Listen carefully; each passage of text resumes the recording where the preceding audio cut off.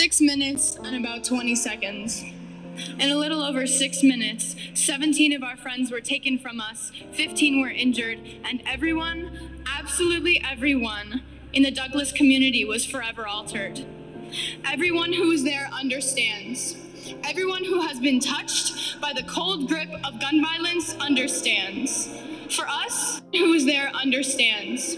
Everyone who has been touched by the cold grip of gun violence understands. For us, who is there understands. Everyone who has been touched by the cold grip of gun violence understands.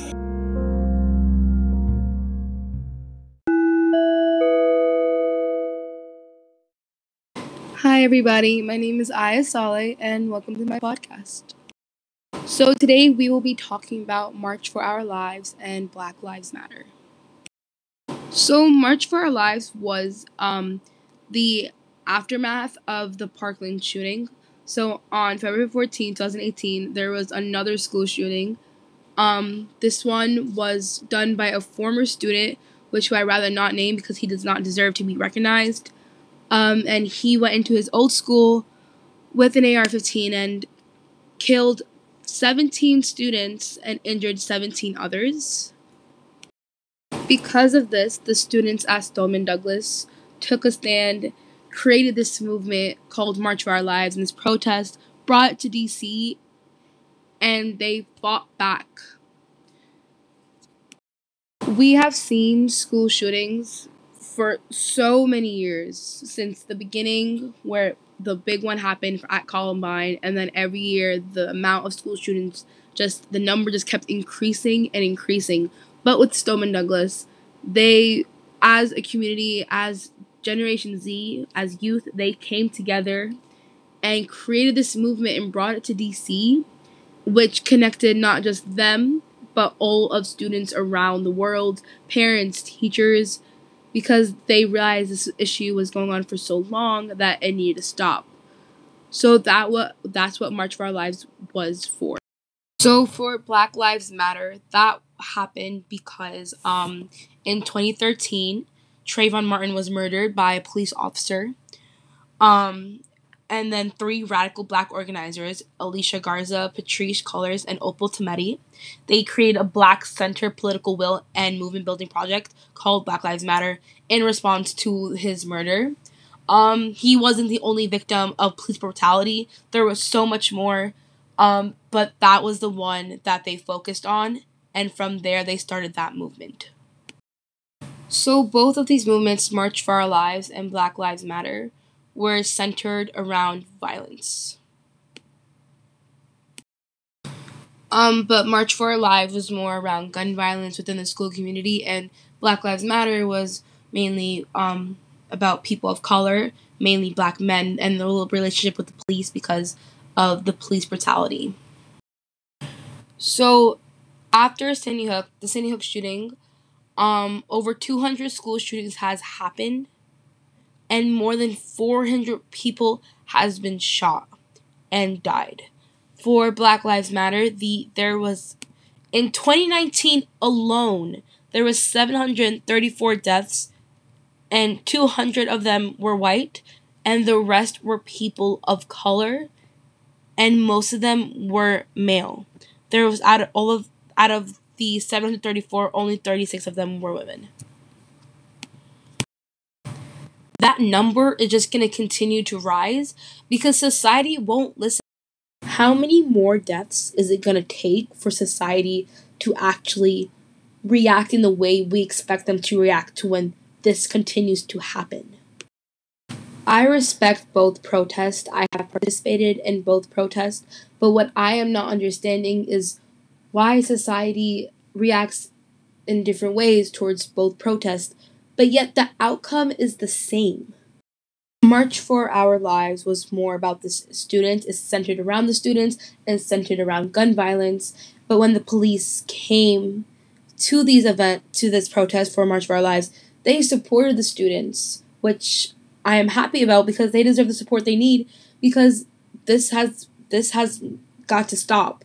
I've been a student in high school. Literally a couple months ago, I just graduated my senior year, and what we constantly learn about is these lockdown drills. So I'm glad this police has their backs. But when it came to Black Lives Matter, the police wasn't there to support the protest. They were there in full army gear, ready to fight back as if they were a threat. The point for Black Lives Matter was for the police to understand the people and stop the violence, but the way they reacted just literally show them the truth about the police and how they are. In my opinion, from what I saw, I feel like March for Our Lives was more supported by society than Black Lives Matter. But however, there is still no change. There is still no positive outcome in both.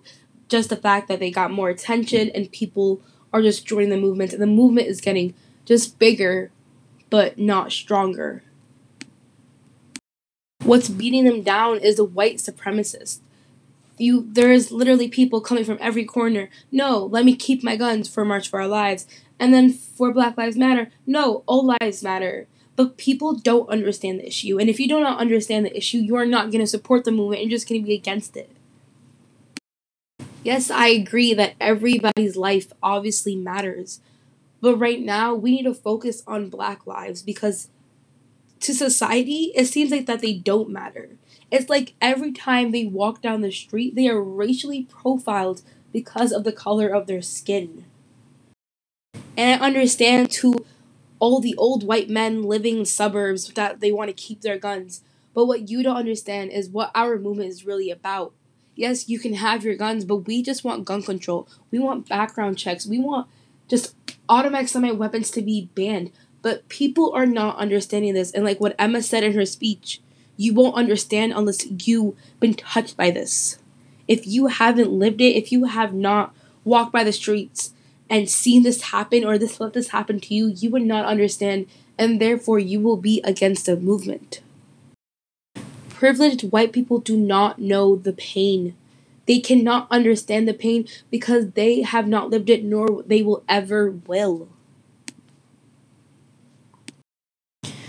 People may not understand the issue because they have not lived it, but maybe engaging in a conversation and asking somebody, hey, how does this happen? Why does it happen?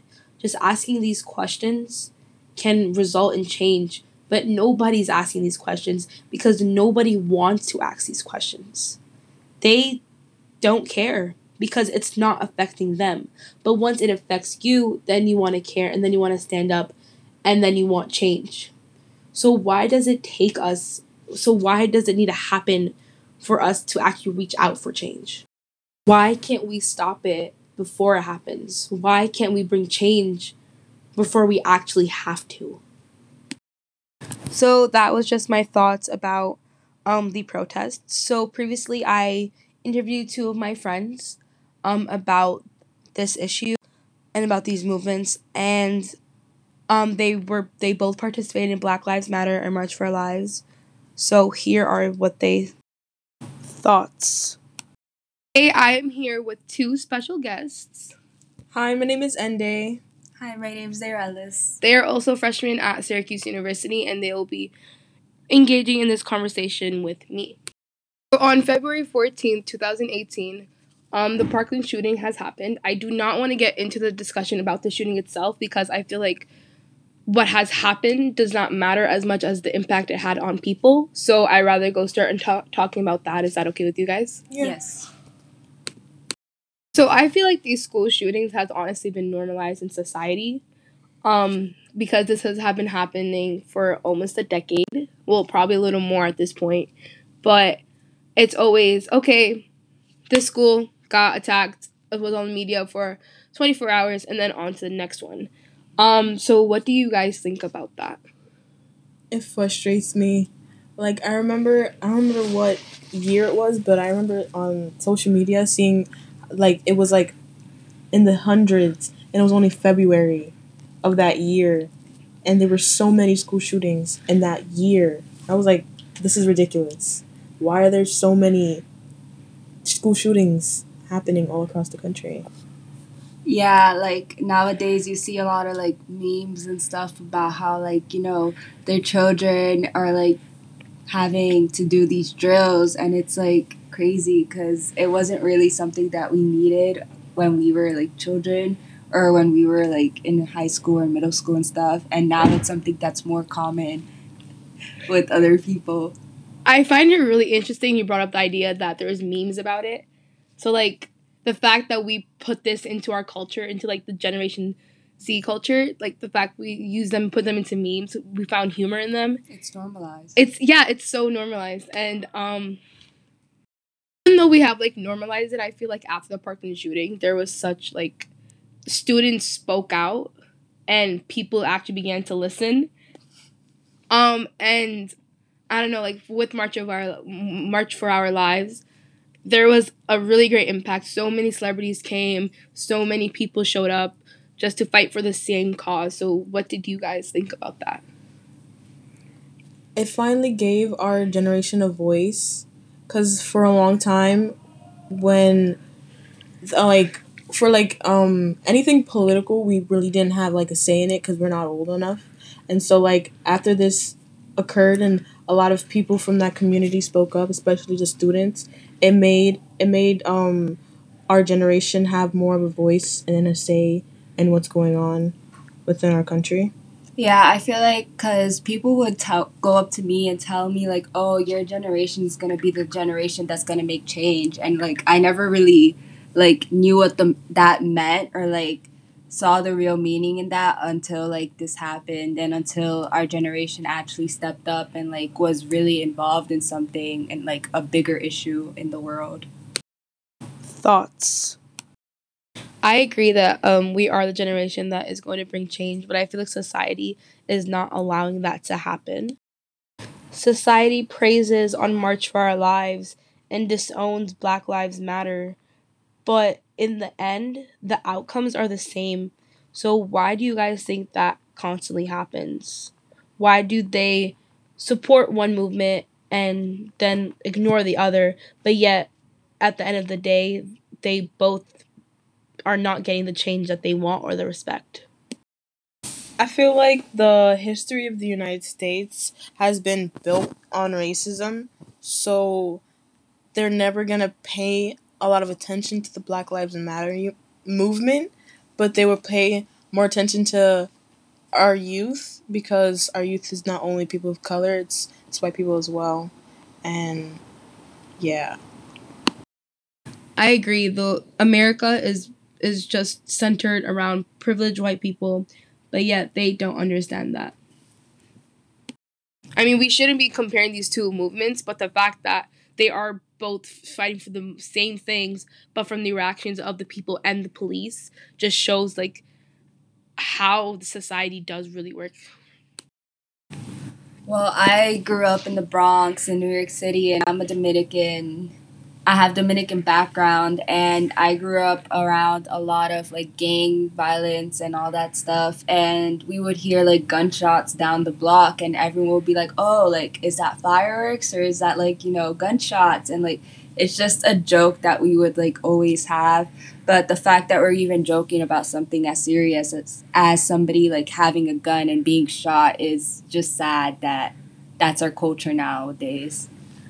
Yeah, I agree. I also grew up in the Bronx. I'm a Caribbean American, and it's like this gun culture has been going on for so long in places of poverty in large cities, and it took a school shooting in some white neighborhood for the gun violence to actually be prevalent, About. talked about. Yeah. It took a long time to be talked about, both for March for Our Lives and Black Lives Matter. And yes, Black Lives Matter was ignored, and while March for Our Lives was praised in a way, but yet in the end, they both did not receive the change that they deserved. Both movements deserve the right of respect and the right to change, but we just gotta wait for society to catch up or at least understand what is happening. And I hope that happens soon because we cannot lose any more lives. We cannot keep waiting. We are ready to fight, but society just needs to accept that fact. Thank you so much for listening and tuning in, and I'm hoping that you guys understand my perspective and the perspective of the people that I have on the show. So thank you and see you next time.